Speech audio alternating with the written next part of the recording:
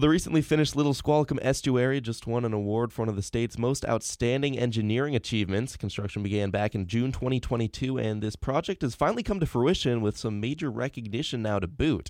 Here to break it all down with us is Assistant Director of Public Works National Resources, Renee LaCroix. She's one of the many people involved with the project and all the moving pieces around it. Thanks for joining us today, Renee. Really appreciate it. Thank you for having me, and I appreciate your interest in the project. It's an exciting project. Yeah, absolutely. So could you give us a little overview of what the Little Squalicum Estuary project is and why it was built? Sure. So the project's been in the works for about 15 years, and it started from an interest in improving habitat conditions for juvenile fish along the Bellingham Bay marine nearshore. And so what the project actually did was create a 2.4-acre estuary just east of the mouth of the Nooksack River, so between the mouth of the Nooksack River and the Squalicum Marina.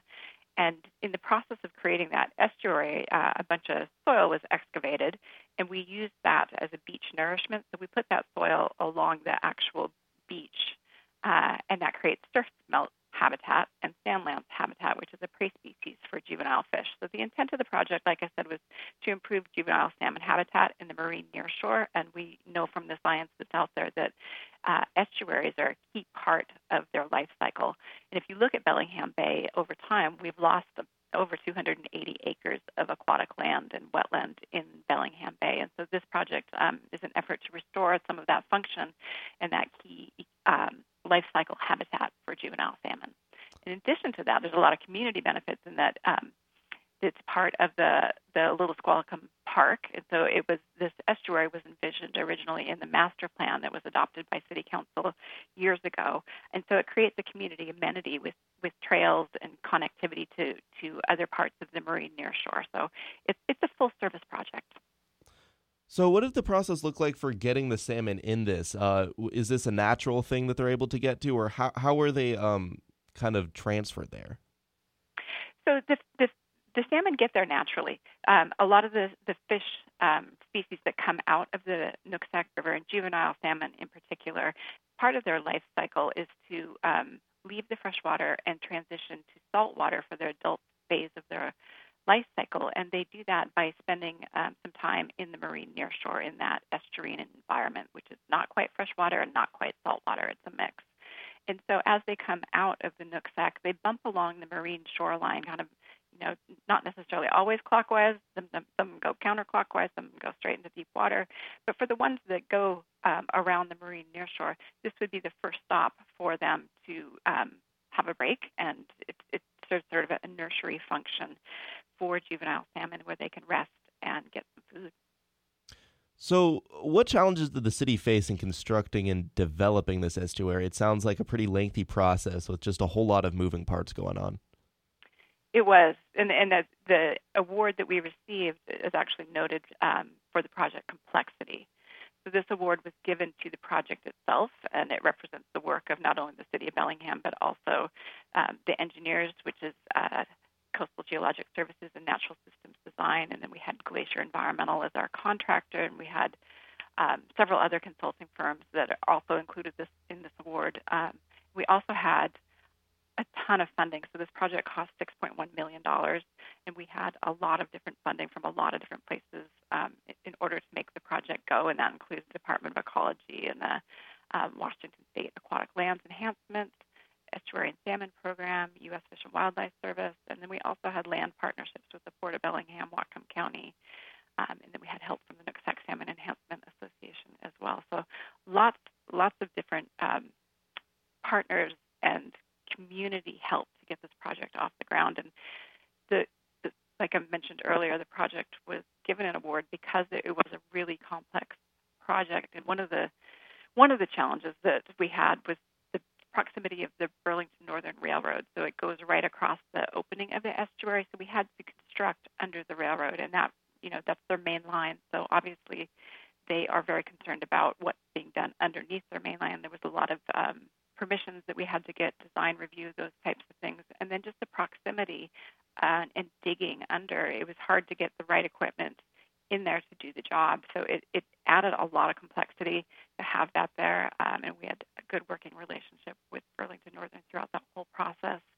We also had to dewater the site, so we have an abundance of groundwater in that area. And when we were excavating, there was this, as the deeper the hole got, the more water collected in the hole. And so that constant set of pumps and pipes that was running all the time to keep the site dewatered so that we could do the continuing excavation.